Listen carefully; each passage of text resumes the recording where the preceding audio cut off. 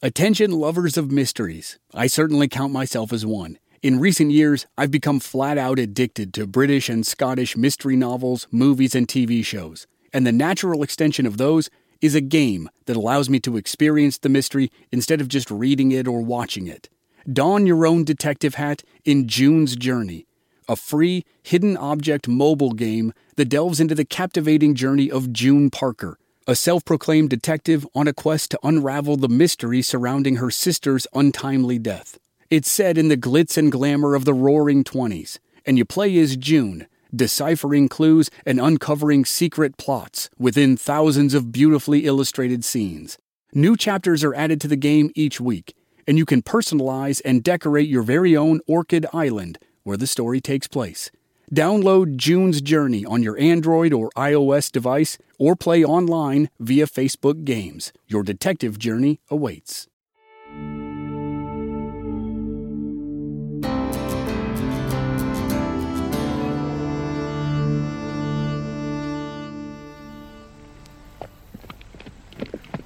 In the dead of night, a lone figure rode quietly through Dodge City. He stopped near a house on the north side of town. This was the respectable side of town, where the respectable types wanted to keep things respectable. It was not the side of town for him, even if he was the son of a Texas cattle baron. He paused his horse near a window at the front of the house. From his earlier reconnaissance, he knew his intended victim would be asleep on the other side of the glass. He fired shots from a .44 caliber Colt through the window. His bullets hit the mark. He made his kill. He got his revenge. Then he spun his horse and kicked its flanks. He galloped out of Dodge before anyone knew what happened. He was on a dead run for Texas, but the weather turned bad. Rainstorms tore across the plains. He decided to stop and find shelter. He figured he could afford it. He had a huge head start on anyone who might have followed him, and the weather would have slowed them down. Or so he thought. He was wrong. The next morning, he stared in amazement at a small group of men who'd found him. Even from a distance, he recognized two of them. One was shorter and stout. The other was tall and lean. The killer had almost made it back to Texas, but then he heard the crack of rifles and the whine of .50 caliber slugs as they flew by him. He was about to have a very bad day.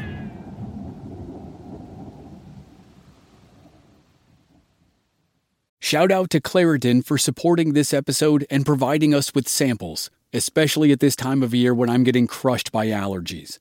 In Arizona, we have these wonderful trees called Palo Verde trees.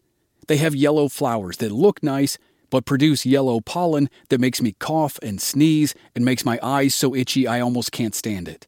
Luckily for those of us who live with symptoms of allergies, we can live Claritin Clear with Claritin D.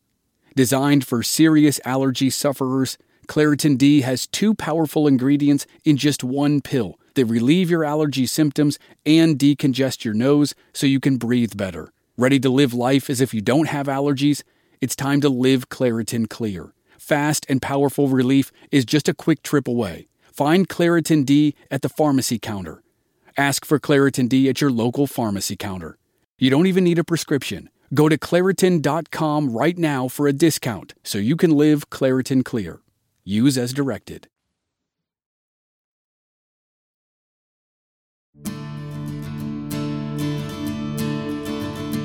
From Black Barrel Media, this is Legends of the Old West. I'm your host, Chris Wimmer. This season we're telling a 5-part story about Dodge City and the duo of Bat Masterson and Wyatt Earp. This is episode 4, Battle of the Plaza.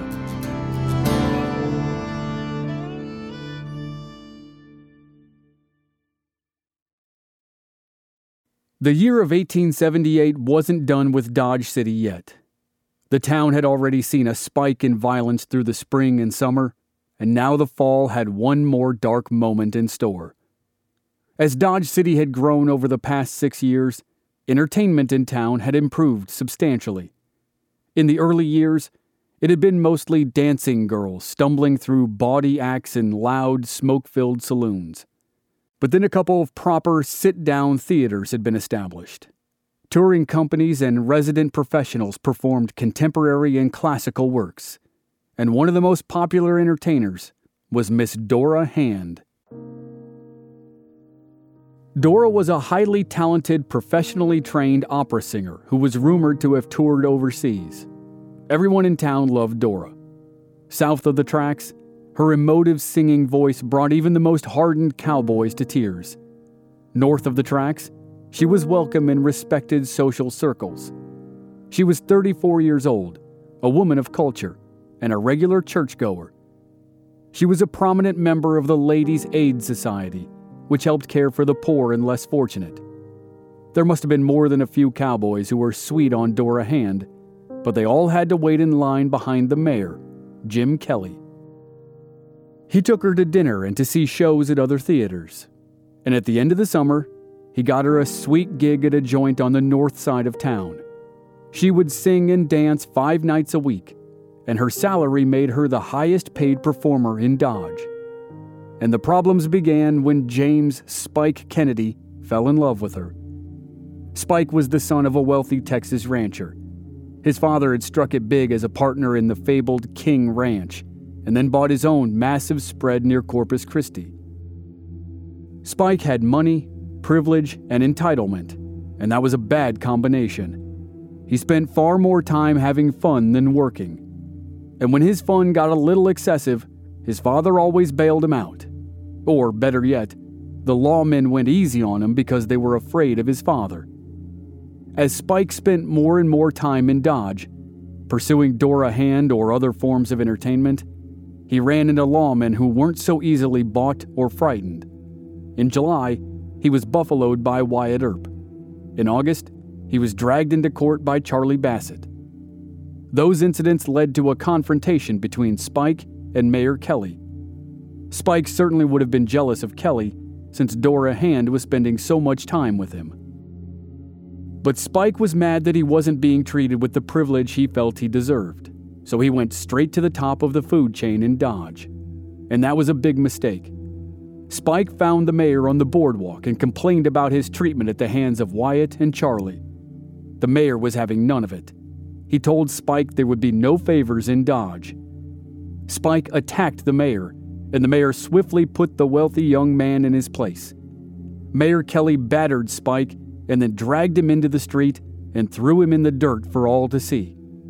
It must have felt gratifying at the time, but it set up the terrible moment that ended autumn in Dodge.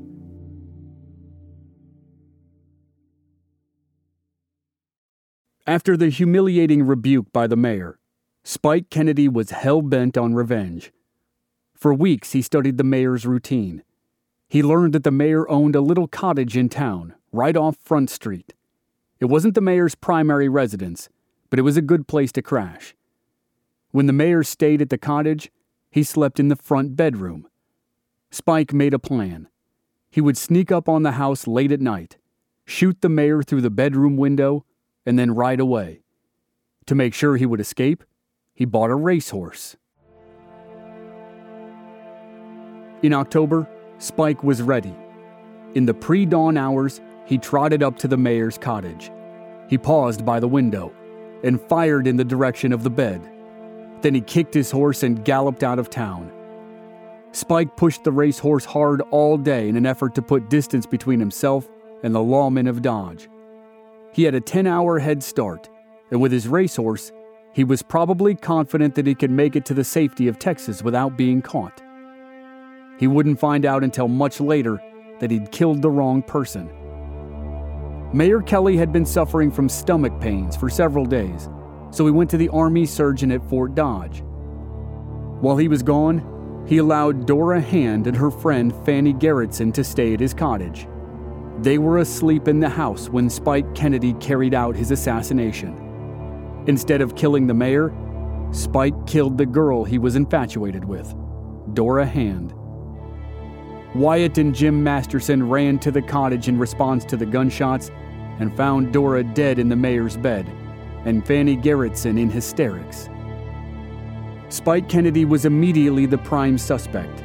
and the case against him grew stronger when a nearby saloon owner reported that he'd seen Spike galloping out of town from the direction of the cottage. Since Spike was out of town limits, the county sheriff, Bat Masterson, formed a posse. He took Wyatt Earp, Charlie Bassett, Bill Tillman, and Bill Duffy with him. The 5 men had a lot of ground to cover, and they didn't slow down for anything. Not even a driving rainstorm that pelted them with hail. But the storm did slow down Spike Kennedy, whose racehorse was fast but wasn't used to the rough weather out on the raw plains of southern Kansas. The next day, despite his head start, Spike rode over a hill and saw the 5 lawmen blocking the trail. They'd overtaken him in the night. When Spike saw the lawmen, he started to flee. Bat Masterson fired a .50 caliber rifle, and the slug slammed into Spike's shoulder. Wyatt and maybe others fired as well, and Spike's horse was shot dead. The posse collected Spike and hauled him back to Dodge to stand trial. Along the way, they informed him that he'd killed Dora Hand. Spike was put on trial, but he wasn't convicted. Maybe it was for a lack of evidence, or maybe it was because Spike's father allegedly paid the judge $25,000. Either way, Spike and his father hurried back to Texas to avoid frontier justice at the hands of an angry mob in Dodge. From there, Spike's bad behavior continued. 6 years later, Spike killed a man on his father's ranch. As he sat in jail awaiting trial, or a bribe to get him out, he died of typhoid fever.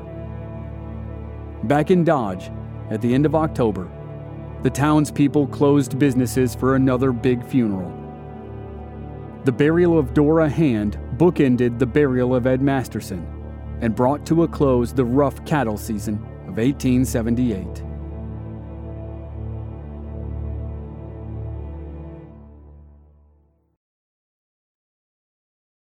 The tragic season of 1878 was the beginning of the end for Wyatt Earp and Bat Masterson in Dodge City. As winter set in, Doc Holliday moved south to New Mexico in search of better weather to help his worsening condition. And then in the first half of 1879, there were a few blips of excitement on the radar, but time was running short for the 2 stalwart peace officers in Dodge.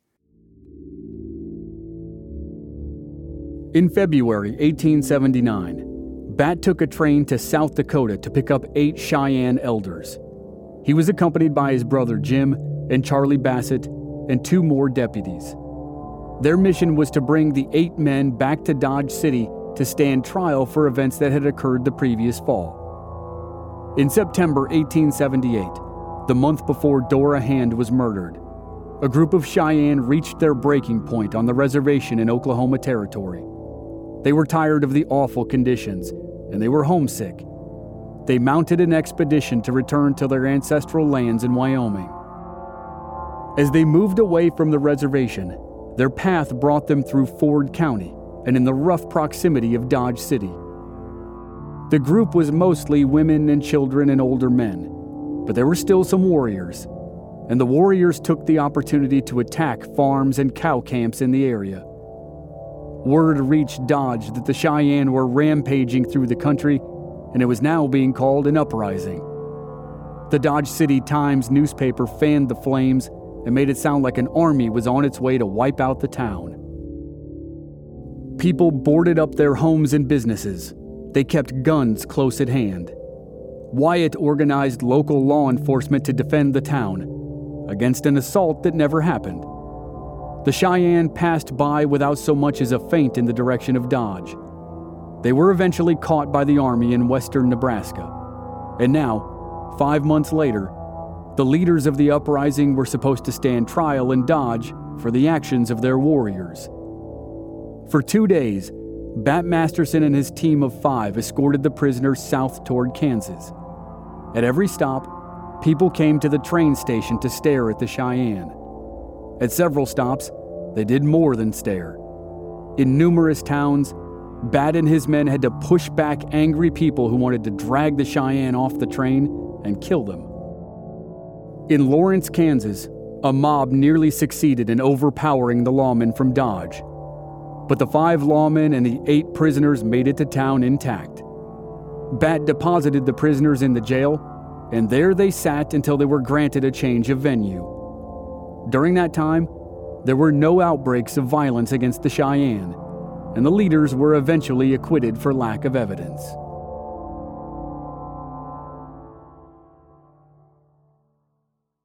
Sick of being upsold at gyms?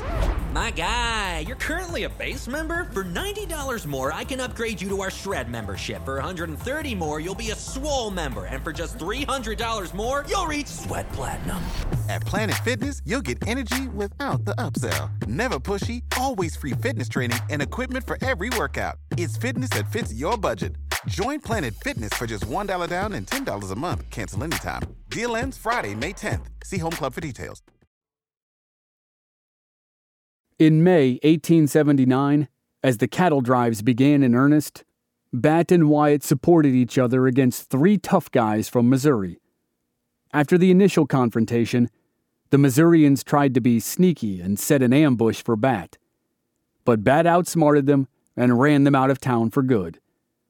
The next month, Bat himself left town for a short foray into Colorado for what became known as the Royal Gorge War. Leadville, Colorado had burst onto the scene as the home of the nation's largest silver mine. 2 competing railroads fought for the right to lay tracks to the boomtown and reap the benefits of all the silver coming out of the ground. But there was only one way to get there, a very narrow mountain pass known as the Royal Gorge. The railroads filed lawsuits against each other. Tensions flared, and gangs of angry men from both sides took up their guns. They threw up barricades and faced off in the gorge. One of the 2 railroads was the Santa Fe Railroad, the line that had basically made Dodge City. The company sent word to Dodge for help. Bat Masterson had taken on the role of Deputy U.S. Marshal so that he could hunt cattle rustlers and thieves throughout the territory, not just in Ford County where he was the sheriff. As a Deputy U.S. Marshal, he led a small team to Leadville that included his friend and gunfighter Ben Thompson, and possibly Doc Holliday. There was a very anxious standoff between the 2 sides that was a razor's edge from turning into a bloody battle. But then a federal court ruled that the Denver and Rio Grande Railroad had the right of way. The Santa Fe Railroad would have to abandon its efforts. As a federal law enforcement official, Bat delivered the news, and an actual war was avoided. And that was the last major action of the cattle season of 1879. There were certainly altercations with Texas cowboys and civil disputes to manage, but nothing like the gunfights and murders that plagued 1878. And at the end of the season, Wyatt decided it was time to move on. He'd spent the better part of 4 years as a lawman in Dodge, and he'd seen the town through its peak years as the queen of the cowtowns. But now he wanted to make easy money and live the good life. His older brother Virgil had been sending letters from Arizona that extolled the virtues of America's newest boomtown, Tombstone, and Wyatt wanted to see it. In September 1879, he resigned as assistant marshal in Dodge City. He said goodbye to Bat and Jim Masterson, Charlie Bassett, Bill Tillman, and all the others. He and his brother Jim packed up their families and began the trek to the southwest. They picked up Doc Holliday and his on-again, off-again girlfriend Kate Elder in Las Vegas, New Mexico, and rolled into Tombstone just before the new year. With Wyatt gone, Bat decided it was time to move on as well. He always enjoyed gambling, and he was damn good at it. He'd spent an off-season gambling in Colorado and Wyoming, so he knew the area fairly well. And after his trip to Colorado in June for the Royal Gorge War, he decided Leadville should be his first stop.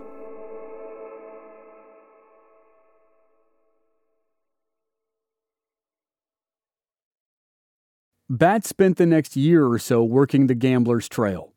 He made a good living in Leadville and socked away a fair bankroll. After a time, he grew restless and moved on.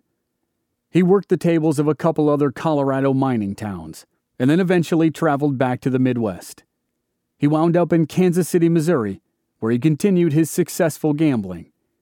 And he was there in early 1881 when he received an urgent message from Wyatt Earp. While Bat had been making relatively easy money at gambling dens from Colorado to Missouri, his friend Wyatt had been having a very different experience in the desert Southwest. Wyatt had certainly been doing his fair share of gambling, and he'd even acquired an interest in the Oriental Saloon. But Wyatt gradually fell deeper into the worlds of law and politics in Tombstone than he'd prefer. A loose-knit gang of outlaws called the Cowboys had been running the southeast corner of Arizona for a while. And as the Earps settled into Tombstone, they increasingly found themselves at odds with the Cowboys. The conflicts between the Earps and the Cowboys escalated throughout 1880. It started to feel like one of two things would happen. Either the Cowboys would run the Earps out of town, or the Earps would run the Cowboys out of town. It was building toward a bloody confrontation. The Earps were badly outnumbered, and Wyatt needed more guns on his side. He wired Bat Masterson and Luke Short and asked them to come to Tombstone. Luke Short was a professional gambler and a renowned gunfighter, and an occasional posseman for Bat and Wyatt. Both men responded to the call and made their way to town. Wyatt installed them as dealers at the Oriental. Shortly after Luke's arrival, and true to his reputation, he got into a gunfight. He had heated words with another of Bat's friends, Charlie Storms. Bat pulled them apart, and he thought Charlie had gone to his room to sleep. But Charlie reappeared and dragged Luke out of the Oriental and into Allen Street. Charlie challenged Luke's prowess with a gun. Luke pulled his pistol and shot Charlie through the heart before Charlie could utter another word. The episode certainly proved to the town of Tombstone that the two new dealers were not men to be trifled with. But unfortunately, Bat had lost a friend in the process.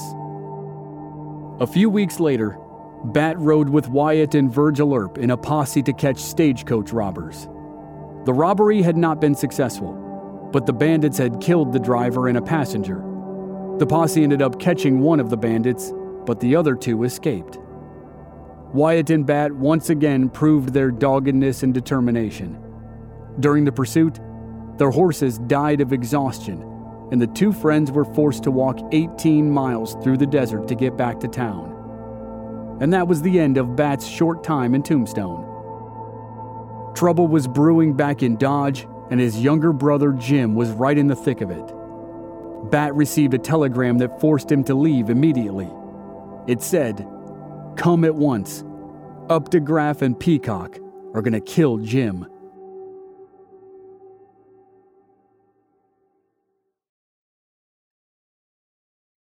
Jim Masterson was in trouble. With Bat and Wyatt gone, Jim had risen to the rank of city marshal in Dodge. And like his brother Bat, he'd gotten into the saloon business on the side.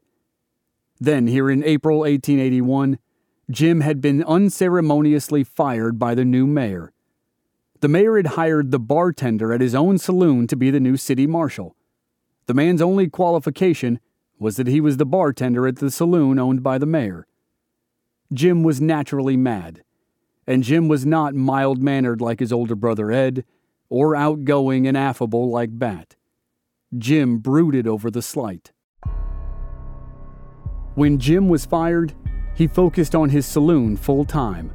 He was now co-owner of the Lady Gay with a man named A.J. Peacock. Peacock had hired his brother-in-law, Al Updegraff, to be a bartender. And one day, Jim and Updegraff got into an argument over a woman. Jim might also have accused Updegraff of being crooked and incompetent, and Jim fired him. Jim's co-owner, A.J. Peacock, rehired his brother-in-law immediately, which didn't sit well with Jim. Serious trouble was brewing between Jim and Peacock and Updegraff. And that trouble prompted an anonymous person to send an urgent telegram to Bat in Tombstone that said Peacock and Updegraff were going to kill Jim. Bat spent long, anxious hours riding the train from the southeast corner of Arizona to the southwest corner of Kansas. When he stepped off the train in Dodge at high noon on April 16th, he didn't know what to expect. but he didn't have to wait long to find out. Peacock and Updegraff were waiting at the station with their guns strapped to their hips. Bat, as always, tried to talk to the two men first, but the two men ran from the station and took cover behind the jail. Bat made a move to follow, and they opened fire and initiated what became known as the Battle of the Plaza. Bat ducked behind the railroad embankment and returned fire. Very quickly, a full-on shootout erupted nearly in the middle of town. Shoppers and bystanders sprinted for cover as stray bullets slammed into buildings and shattered windows. The gunfire picked up fury, and then supporters of Peacock and Updegraff joined the fight. The shootout ratcheted up a notch. Bat was quickly outnumbered and trapped behind the railroad embankment. And then gunfire erupted behind him, but it wasn't aimed at him. It was helping him. A few men had arrived to help Bat, possibly including Jim Masterson. The gunfight raged at full volume for a brief time, and then Updegraff suddenly straightened up and staggered into the middle of the street as if he were doing a badly exaggerated death scene in a movie. His collapse caused everyone to stop shooting. Updegraff had been seriously wounded, but he wasn't dead. Even so, the injury stopped the gunfight. The mayor rushed onto the scene with a shotgun and told Bat he was under arrest. But he also told Bat that Jim had not been hurt, and he certainly wasn't dead. Bat had arrived in time to stop whatever might have happened to his younger brother. Bat went to jail willingly, but he didn't stay long. A hearing was held that afternoon, and Bat was fined $8 for firing a gun within town limits, and then he was released. The next day, Jim Masterson sold his interest in the Lady Gay Saloon. He and Bat boarded the train and left Dodge City. For the first time in 5 years, Dodge was devoid of Earps and Mastersons. But Wyatt and Bat would both be back soon enough for one last hurrah.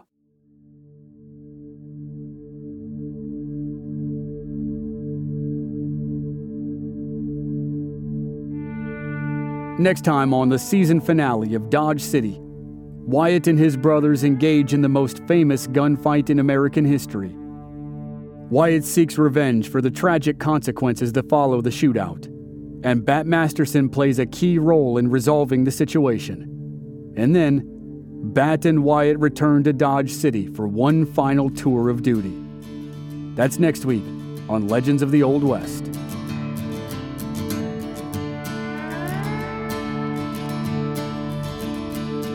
This season was researched by Aaron Aylesworth and written by Aaron and myself. Audio editing and sound design by Dave Harrison. Original music by Rob Valier. I'm your host and producer, Chris Wimmer. If you enjoyed the show, please leave us a rating and a review on Apple Podcasts or wherever you're listening. Check out our website, blackbarrelmedia.com, for more details, and join us on social media. We're at Old West Podcast on Facebook, Instagram, and Twitter. Thanks for listening.